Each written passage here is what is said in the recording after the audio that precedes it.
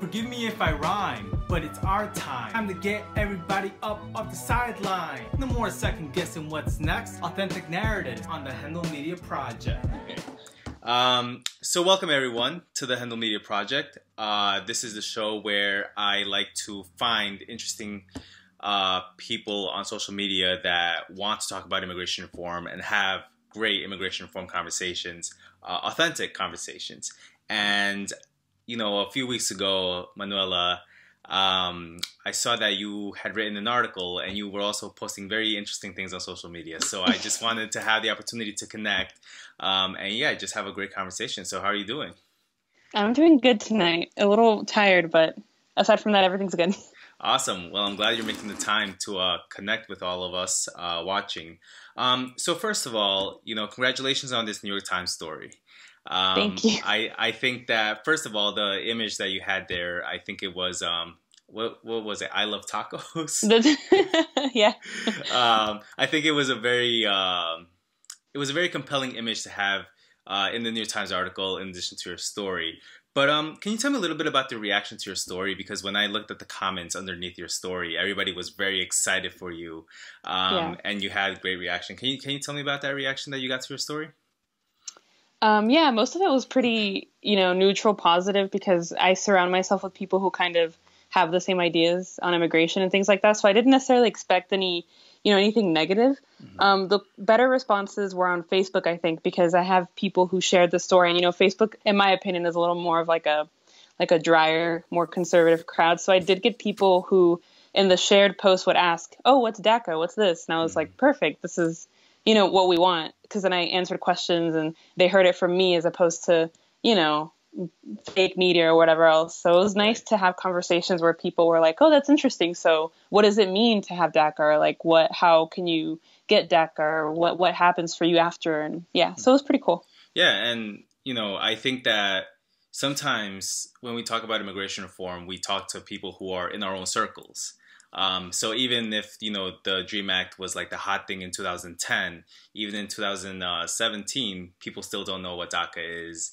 People still don't know what immigration reform is. And it's always great to talk to someone who like has actually experienced some of it or is going through it. So tell me about this process, about this article. I'm interested to know what made you want to put your story out there. And have you shared your story before? I actually haven't precisely because when I did have DACA, there's always, you don't really know what can happen. And I always had that fear, oh, what if someone finds out or like an employer sees or who knows? And, I get in trouble for it. Or when I was younger, I thought, oh, they'll take away my ability to be here. I'll get deported if I talk about it. So I tried to keep anything related to my immigration status pretty quiet. But now that I actually finished my whole DACA process, I do have my green card. I'm a resident as of I think March 2014, I became a resident. Okay. So pretty recent. And after that, I was like, okay, I feel comfortable now. And having been through the experience, I thought it was important to share my story to let people know not just what DACA is, but I was hoping people who are under DACA would read my story and say, okay, well, there's more to just this process. There's more that we can do. And, once we finish what we have to do with DACA, there's more we can do. We can get our green card. We can become residents.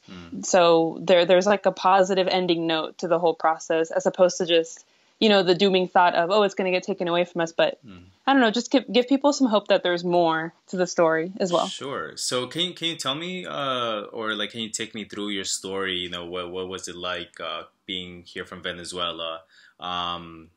Can you take me through that process? Just your story. Yeah. So I came here when I was 7 years old. So 2001, it was actually, I want to say it was a month before September 11th. So I'm super convinced that if we had waited, longer, I wouldn't be here right now. And I didn't come as the plan wasn't to stay. My dad he's retired now, but he was in the armed forces in Venezuela. So they have an exchange program where an American family would go over there, and then we would go here for 1 year. So that was the plan. He was stationed at Lackland here in San Antonio, Texas. We were like, oh, okay, we're going to go stay for a year, have our visas, we come back. But during that year that we were here, my parents decided to separate, actually. So with that process, my mom was like, okay, I think I'm going to want to stay. And then the political climate in Venezuela, which I don't know if you keep up with it. A lot of people don't. It's, but it's it was getting pretty bad. You could see Right. that things weren't gonna, end well. So my mom was like, I should risk it and just stay here. Extended our visa stay, and we were undocumented for, I want to say, 13 years, maybe 12. Mm-hmm. So a really long time. Could you tell me about that moment where you were told, hey, we're staying here now permanently, we're risking it? What does that do to you at that age? Yeah, it's a really good question because it makes you grow up so fast. I knew that I didn't really understand all the burden that would come with it, and I did have a leg up in that. I think it's important to acknowledge our privileges even within these groups where, I was marginalized, but I also already knew English. As you can tell, I have no accent. So that gave me a leg up with all my other people who were immigrants. And so I knew that it was going to be difficult, but at the same time, I knew I wasn't going to have too hard of a time blending in and, kind of faking that my situation was, just like everyone else. So nothing really happened until I was in middle school in 8th grade. We ended up going through 3 different lawyers. And so the first lawyer we had was basically a big scam artist. And we had a case open with immigration. That happens to a lot of people. They always are. They know. I'll tell you, they within my family, within everybody's family, there is always a lawyer. There's a story that first steals from someone. So yeah, it sucks. It really sucks, and that's why. That's a whole other topic. I could talk for hours about that, but it's people think it's so easy to get oh my gosh, just go and become legal. And I'm like, you don't understand the money that goes into that, the time. Not everyone can afford a lawyer. Even my mom had to borrow money. We don't have that kind of money. It just kind of happened. But through that process, the court case we opened fell through. And so we ended up getting a letter from immigration. It happened 3 different times. That we were going to be deported. And literally the letter just said, you have 30 days to pack up your stuff and leave, or you're going to be forcibly removed. And so when you're in 8th grade and all your friends are thinking about, lip smackers and Hillary Duff or whatever, and you're over here like, oh, wow, I'm going to get deported, guys. I had no one to talk to. I didn't know anybody my age who was going through the same thing. So it made me grow up really fast. It was very difficult. It's a lot of stuff that you keep bottled. And I, didn't want to talk to my mom about it because she already has that burden. I didn't want to fill her with my worries too. I just kind of would keep pretending like everything was okay, but it was difficult not being certain of what's going to happen. Sure. And so where did you grow up in Texas? Because when I speak to people from Texas, sometimes they have a community of folks that they can speak to. Where did you grow up in Texas, and how was it that you didn't really have that community or someone to talk to? Well, I'm in San Antonio. So now that I'm older and I'm in the community myself, there are there's a lot of detention centers. There's a lot of there's one called Casa that they even do free counsel with a lawyer to talk. But at the time, my mom wasn't really involved in the community much, clearly because we were undocumented and she was working under the table and things like that. So what happened was that, I just wasn't aware of any of those things. And then I was so young that I didn't feel comfortable even reaching out to anyone for that kind of information because I wasn't sure their reaction. What if I go to a friend and we're only in middle school? What if they're not mature enough to understand what exactly I'm talking about? And then they tell their parents and their parents are like, oh my God, she's undocumented. We have to, call someone. And then I get deported or something. Or I go to my counselor and she's like, I don't know about that. And then she calls ICE and then I'm done. So I pretty much just kept it. I didn't reach out for any information either because I wasn't sure. So what is, a lot, I like to talk about mental health a lot. And for myself, I've recently been working through a year-long depression. So I like to talk to people about depression and mental health, etc. Can you tell me what was your state at that time emotionally? And the toll that it must have taken on you. Yeah, for me, it was more anxiety than anything. I personally have never experienced depression specifically, but I know my mom did, and it's not something she talked to us about until we were much older. In late high school, she she even discussed that she had some thoughts where she might have wanted to take her life at some point. Mm-hmm. And those were things that, you know, when I was younger, I never would have imagined, because to me, she was like, you know, so strong, and which doesn't take away that she still is a strong person in my eyes, but I'm saying I saw her as more indestructible than that. So it was interesting, right, seeing that vulnerability. And for me, it was just anxiety, nerves. I had a hard time trusting people because I didn't know what the reaction was going to be. I did get bullied a few times throughout elementary school and middle school, and people found out that I wasn't from the U.S. They would call me all sorts of slurs that are specific to more to Mexican Americans. But you know what, when they use it towards brown people, they see us all the same. So I knew it. You know, I never said, "Oh my God, I'm not." I just kind of took it and was like, "Gosh, okay." But well, let's go a little bit deeper into that, because I have also experienced bullying. I have also experienced, and you know, sometimes, you know, I have been on the other end where, in order to feel empowered, I myself I felt the need to put people down. So I definitely want to hear about your experience. You know, you're saying that people found out that you weren't from the U.S. and that they would bully you because of that. Can you talk to me a little bit more about that? Because, you know, as you see that in schools across America, these incidents are happening like blatantly at basketball games, at soccer games. Can you talk to me a little bit about that? Yeah. So basically, the thing was that at first, since I was never used to any sort of racial discrimination. I mean, clearly in Venezuela, we have our issues with racism as well, clearly, and colorism, but everyone's more mixed. So, I mean, it's a little more difficult to face that discrimination unless you're, you know, extremely, who knows, indigenous or looking or black, for example. Mm-hmm. But then when I got to the U.S., I was pretty proud of my culture. So I wanted everyone to know where I was from, because I thought it was something interesting about me, and I thought people would want to know. And it started with little things like the kind of food I would pack for lunch when it was different than what the other kids would eat and things like that. Mm-hmm. And at first it was like minor teasing, and I could get over it. But in reality, and I'll admit to this, I'm pretty sensitive. So it didn't take much to make me upset whenever it started intensifying. When I would speak Spanish, it was a joke. When I would wear certain things, like certain kinds of bags that were made a certain way or had certain symbols, it was immediately a joke, you know, "Oh, you're an illegal, you're a wetback," so on and so forth. I mean, but they were joking. They didn't know that you were truly undocumented. No, because we were too young at that time. It wasn't in high school was when I started being a little more open about that. Okay. And I did face bullying for that, but only for about a few years until it started becoming something people would talk more about. And then at least people at my school specifically, because we had actually my high school is, I think, in San Antonio, the #1 for accepting.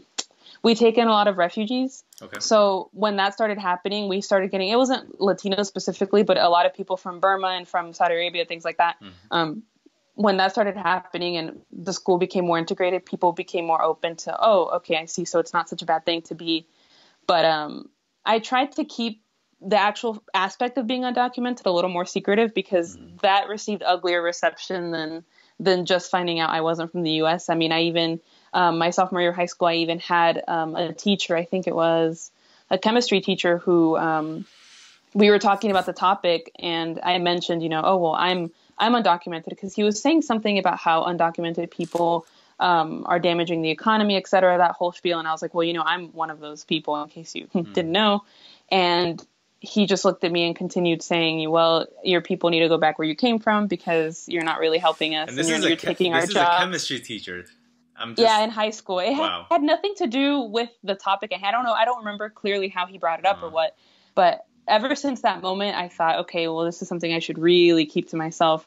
Or there's people who don't take it seriously. Like I would say, oh, you know, I'm actually undocumented. And they would say really loudly, haha, so you're illegal? And then everyone would look, and I'd be like, you know what? This is something I just can't tell people. Right. There's just no decent reception.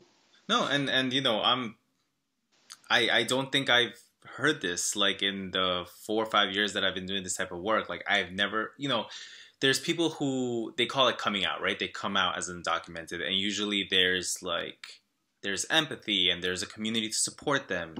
But you're telling me something different. You're telling me that you decided to be somewhat open about it, but the reception that you received was, this chemistry teacher saying like, well, you need to go back anyway, and these students that knew, they immediately said, haha, you're illegal. That's crazy. I've never heard that. So I'm glad you're saying it. I'm glad. Yeah. Yeah, it was a joke. I mean, to me, it was a serious topic. I wasn't necessarily expecting people to, to embrace me with open arms or do any kumbaya or anything. It's just very simple. I mean, I'm a human being, and I just happen to be undocumented here, and that's it. Just accept it for what it is. You don't need to make a joke. And then I would say, I would appreciate it if you wouldn't call me illegal, because I don't think that's an appropriate term. And they would say, haha, it's just a joke, whatever. And I'm like, Jesus, I mean, nothing is taken, everything was so breezy, whatever, a joke to them. So I thought, okay, well, So it wasn't until college that I actually started meeting people who were understanding and more political about it, understood Sure. the whole concept of what it meant to be undocumented and how every day, I mean, our existence here technically is political, and, what all that means, and that it's not a joke, and the implications and things like that. Sure. So in your article, you spoke a little bit about there was a process for you to get to college. Can you tell me about that? Because it sounds like you had to do a lot of research and planning for that. Yeah. It was actually, even attending college at all was honestly such a miracle, because when I was close to graduating high school, my idea was that the thought I had was, if I'm undocumented and I apply to college, I'm just not going to get in, because I had understood that I've always had a social security number, but I thought they needed just more documentation than what I could provide. Like, I'll just leave it at that. But my mom, she was the one who encouraged me. She's very religious, very typical of a Latina mom. And she just says, have faith in God, whatever, just do what you need to do, and it'll all fall into place. And I was like, that doesn't, I'm more of a realist. So I was like, I don't know. But then I thought, what do I have to lose? So,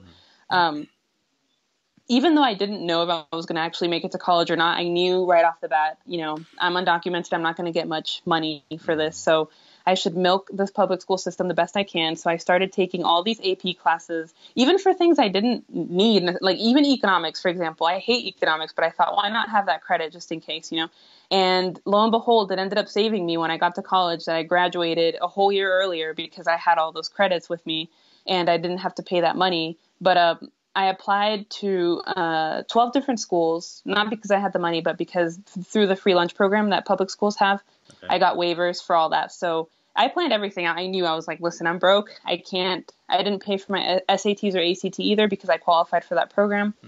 Other things I hope that they don't get rid of, because they're very helpful for kids like me.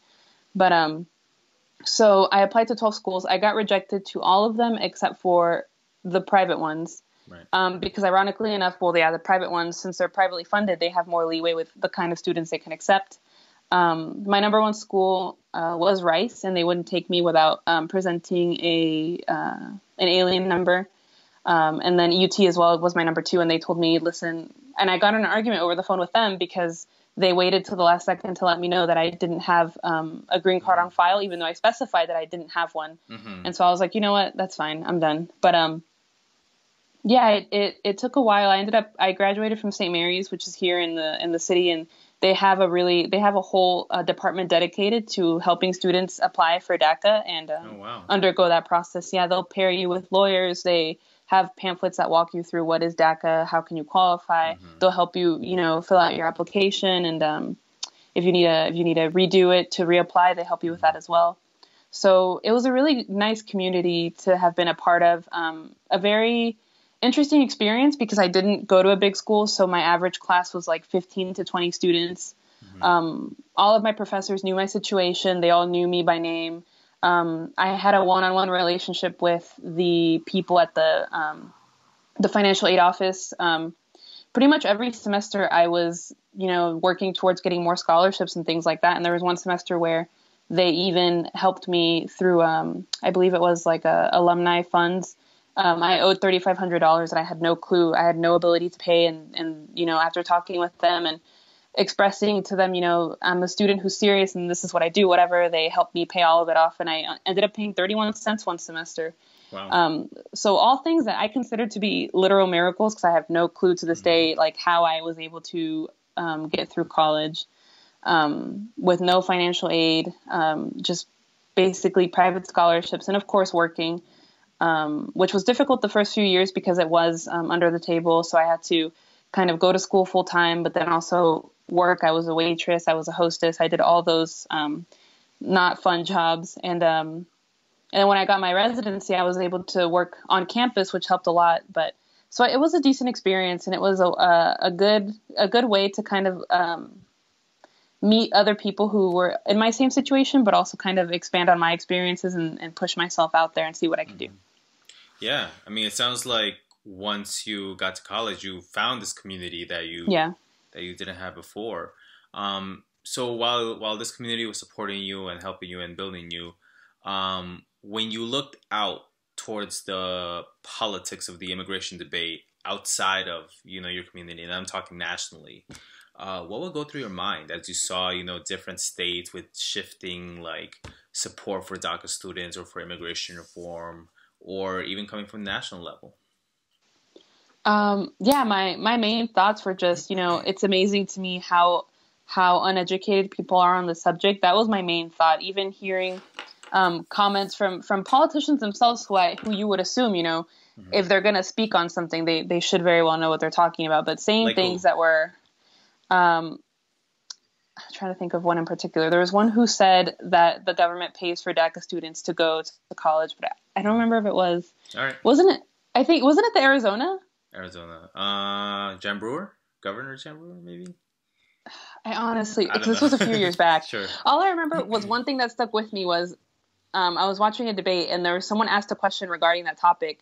And a lot of people really do think that the government pays for us to go to college as DACA students, that we're basically cradled, like, oh, you get DACA and then everything's paid for you somehow.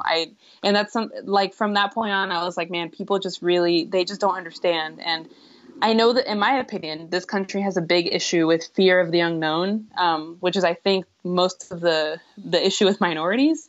Not all of it, but most. So it was something that stressed me out, really. How difficult is it to reach out to try and find, someone who's been through this experience, as opposed to just making assumptions off of some broadcast on Fox News. I mean, I can tell you from firsthand experience, the government didn't pay anything for me. I mean, if they had, I would be living a more comfortable life, but I wish they were that easy. So I think that frustrated me, and this idea, that we're taking jobs or whatever it is. And I mean, I wish it were that simple, but it's just not. There's layers to it, and I see that people. It's annoying. Politics, it is. I mean, it's really nitpicky and it's really specific, and it's like an onion with all these layers. But if you really want to understand, you have to just, dissect through the whole thing and really understand before you go and say these things.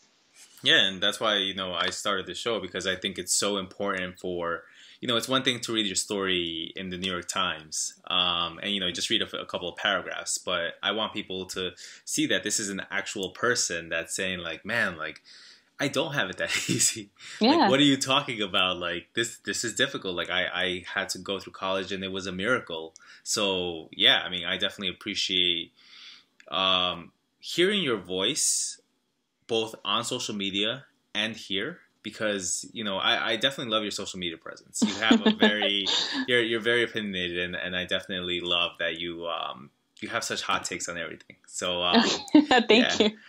So tell me a little bit about after college. I think I read that you had been working as a social media coordinator. You had been working for a Latina-based organization. Tell me about that. Yeah. So that was another really cool experience. Probably something. I'm actually moving on to a new job. I start later this week. Congratulations. But thank you. But with this past job, I'm never going to forget them ever. I had planned to go to graduate school immediately after graduating, but unfortunately, right now I have a Venezuelan passport, and because things in Venezuela are just a mess, going to the consulate nothing gets done. So long story short, I have an expired passport. My plan was to go to study abroad in Brazil because it's a little cheaper and I speak Portuguese, etc. It ended up not working out, and I was unemployed, and I was freaking out because I'm the first one in my family to go to college and do this whole experience outside of Venezuela. So my mom couldn't help me too much because it was a little different. She didn't know, and I didn't know either. I was like, okay, so I started applying to jobs like crazy. I think I was spending my whole day basically just on Indeed and on different sites and applying to maybe like 30 jobs a day, and I was getting no callbacks, and it was stressing me out. So finally, I applied to this company. They're called Emprendedora, and they're a multicultural marketing agency. Really small, 6 years old, and there's only 3 employees. And now that I'm leaving, there's only 2. Everyone else is freelanced. But basically, they contacted me on the spot, sent me an email. We set up an interview. My boss, her name is Sandra Obregon. She's one of the coolest people you could ever meet. Shout out, Sandra. Yes, she's awesome. She is a Mexico native, but I believe she's been living here basically her whole life. Her husband is also from Mexico. I can't remember what state. I can't remember. But she started this company all by herself. She used to work for Bromley, which I believe they're not in service anymore, but they were the largest marketing agency geared towards Latinos. So she runs this company by herself. The receptionist is also Mexican American. It was really cool because even though there's not a lot of Venezuelans in San Antonio, I have to give a shout out to the city because the Mexican culture, the Mexican American culture, like the whole Tejano thing, I mean, it's, in my opinion, it's embraced me. And even though I always wanted to have more Venezuelan people around me, being surrounded by so many Mexican American people, it makes me feel warm and comfortable. You know what I mean? Like hearing the Spanglish, eating tacos or anything. It just makes me feel okay. Like, you know, there's other Latinos, like I'm not alone, you know, I feel comfortable being myself. Right. And, my boss also made me feel that. She always shared parts of her culture with me, and she would ask me about, you know, what's Venezuela like? What do you guys do? What don't you do? So, a very neat experience working for her. I'd never done social media work before, but I worked for the newspaper at college, so I was like, you know, maybe I can take some of those skills. Worked out pretty well. I worked for our client was the Children's Hospital of San Antonio, which is a pretty big entity in the city, and I got to meet a lot of people, all women, which was also really nice. And yeah, it's been really a great experience. Only a year, but a really great experience. Cool. Yeah, and I think also you just touched on having successful women around you. Yes. You know, hopefully empowering each other. And you seem to be really big on that. You seem to be really big on female empowerment. Yes. Tell me where that spirit comes from. And I think it's just, you know, being from a single parent household, a single mom, you see things differently. I can't sit here and say that, you know, my dad wasn't there for me. It's a little more complicated than that. He wasn't able to come back here because of immigration issues. But even still, just seeing my mom persevere literally against all odds. I'm talking, she actually has she's a lawyer in Venezuela. Like, she has her master's, the equivalent. But unfortunately, when she came here, her title doesn't translate. So she started off working at H-E-B, which is a grocery store, as a deli meat cutter. So imagine being a lawyer, you know, and working criminal law and things like that, and then going from that, you know, job to cutting meat at H-E-B, you know, under the table and things like that.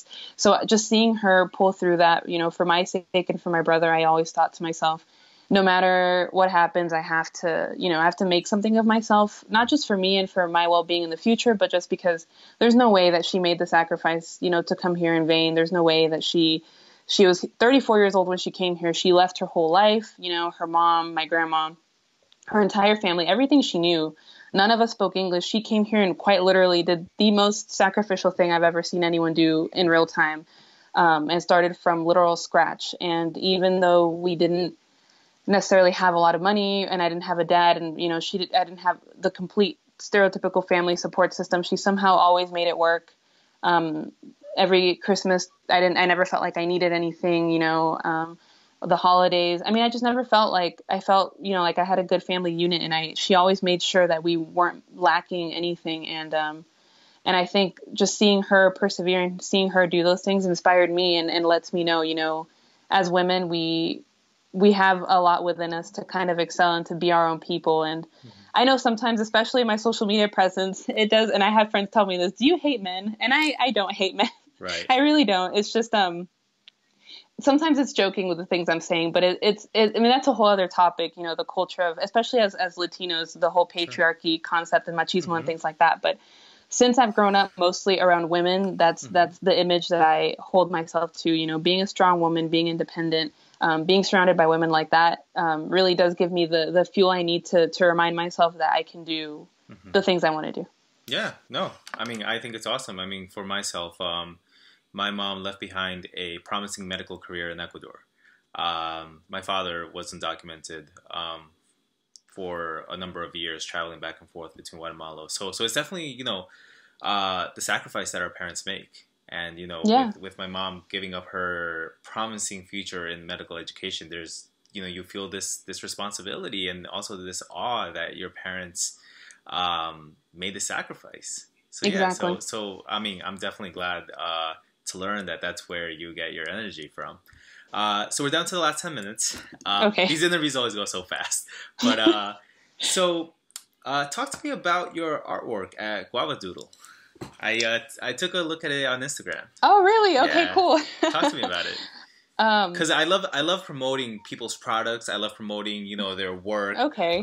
So for everybody watching, I'm going to put a link in the video, so you could go to our store. So yeah, talk to me about where it all started. I've always been really into art. I mean, I majored in international relations and I like journalism, but my the main passion has always been art. Unfortunately, given the typical circumstances, financial, I knew, I can't go to art school. I applied. It's very expensive. The one I wanted to go to was like $76,000 a year, which is, I mean, impossible in my circumstance. So I thought, okay, well, I mean, I can always make art a hobby and just kind of never let it go and see if it goes somewhere. So I had the idea to just start the Guava Doodle thing as a commissions based kind of thing. I thought, maybe I can put my artwork on there, sell some prints, eventually make enough money to maybe have a little studio and start doing more hands-on things. I used to paint a lot, but that requires a lot of time and a lot of money. So I stick to illustrating because it's a little more simple, paper and pen, and it's just as fun to do anyway. So it started more as a personal thing, and then eventually I was like, maybe I should make it a public Instagram and see how people like it, if it's like something worth exploring. And a friend actually helped me come up with the logo and everything. I love fruit so much, and I was like, guava is like such a good fruit. Why don't I just name it that? And then doodle is one of my favorite words. I have a thing with words that have two O's. For some reason, they bounce. So I don't know. It sounded cool to me, so I was like, okay. And he did the design, and I was like, all right, this is gonna be the thing. So it's been pretty cool so far. I mean, I have had people contact me more frequently from all over the world. They'll send me emails. Oh, can I have this print? Can you mail it here? And I'm like, that's really cool. Like to connect with people and see. What's like the most unexpected place you received an email from? Probably Germany. There was some guy who he's a very small artist, a rapper, a startup rapper, I guess you would call it. And he wanted me to do album cover for his new EP or something. And whoa, yeah, I was like, wow, check you out. Whoa, that's pretty interesting. Like, who would have thought? Some random. And I was like, which piece did you see that you liked? And he was like, I think one of the Andre 3000 one. And I was like, oh, that's one of my favorites. And it's pretty cool seeing how it reaches people. And you don't see these things, but I mean, it's out there and it's making rounds. So awesome. Well, cool. So people just they can. What's the process to order and or to send requests, etc.? If you go on the Instagram and you hit contact, it gives you my email. So that would be the better way to reach me is through email. But right now, for the next few months, I have commissions closed. But pretty much anything I have on the page, you can order. Just let me know. I need to know just the size, basically, and the address. Okay, cool. Yeah. So in the last 5 minutes, I want to go back to, you said that you have received your residency, correct? Yes. Cool. So tell me, because I think, sometimes, I mean, there's a lot of confusion between different programs and different regulations, etc. So DACA is only a temporary protection. How were you able to get your residency from DACA? I wish I knew more of the details. I'm going to tell you what I do know because it happened the whole process began when I was really young. So the lawyer, I mean, she talks more to my mom than me. But from what I have understood, we had a case open with immigration anyway before DACA was even implemented. So when that happened, the lawyer was like, let's put him here. Let's sign him up. We registered. We got in. But there was already in the background, a process we had begun already for our residency. Oh, I see. So I think DACA helped speed it up because it further proved, our the fact that we were students and all those other things that they want to see. So it kind of pushed it up. So. Okay. Yeah, I mean, I think definitely you are one of the lucky ones. Yeah. Who unfortunately at this time, things are getting pretty difficult for a lot of people. What would, and I've asked this before, what advice would you give to people right now who are beginning to lose hope or are set for some troubling times? What advice would you give them? I would tell them to just, if they have some sort of faith, to cling to it, to cling to their family members, to focus on what they can do right now. I know when you think about the big picture, which is a horrible habit that I have of doing, of overwhelming myself with, 10 years from now, 20 years, just, man, take it one day at a time.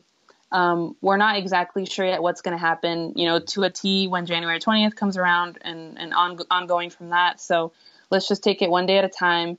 Let's continue, joining these grassroots movements to kind of help people out, get people together, know your resources, know your rights, know who your contacts are, who you can call for assistance. And if you're in school, if you're studying, keep going to school, keep doing your thing, keep excelling at what you guys are doing, on school or out or any other projects. And I feel like things will work themselves out. And there's no way that, we're going to go without a fight. Even people like me, just because I have my residency doesn't mean I'm done. I'm not an immigrant anymore or whatever. I will always, it's who I am. And I had DACA and it's never going to go away. So I'm, people like us, like me, are also out here speaking on behalf of you guys who still have DACA. And I don't think it's the end of the road and they're going to, kick you guys out or us out that easily.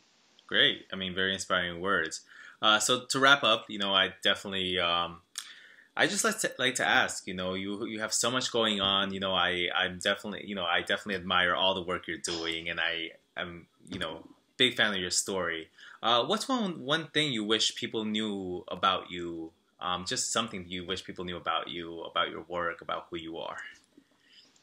Oh, that's a really difficult question. I know. Can I narrow it down to just one thing? Sure. Oh my God, I don't know. Oh, that's really hard. Or if somebody met you, what's one thing you wish that they would walk away from you knowing? Okay. I guess something that I do like for people to know is that I'm a person who likes to persevere. I'm not necessarily a perfectionist. I'll be upfront. I like to put in my best effort, but I'm not necessarily a perfectionist. But I do like to push past hurdles. I'm a person who pushes to succeed if I have to. I try to be as positive as possible and look past. That's how I got where I am today. Many times I was potentially let down or set up for a letdown, but I was like, you know what? I have to just keep moving forward, take it a day at a time. And just basically, I put myself in a mindset that if I want to accomplish something, I've already accomplished it. When I applied to this job, I was like, okay, I've got the job, even though I wasn't there yet. But I just try to keep that mindset so I can keep myself moving forward. And that's how I wake up every day. That's really how I try to keep myself, moving and doing things. Awesome. Well, we're nearly at the 40-minute mark. Manuela, I just thank you so much for thank you. For speaking with me, for sharing your story. I know it's something that's not easy, but thank you for sharing your story, and I encourage you to please continue sharing your story whenever possible. And I'm hoping through this interview, other folks are inspired to reach out to you and are inspired to speak to you directly on social media, and because we need as many people willing, to engage with people, give them hope, give them inspiration, give them our stories, exactly, to continue on. So just thank you very much. I really appreciate it. No, thank you. It was really fun. Awesome.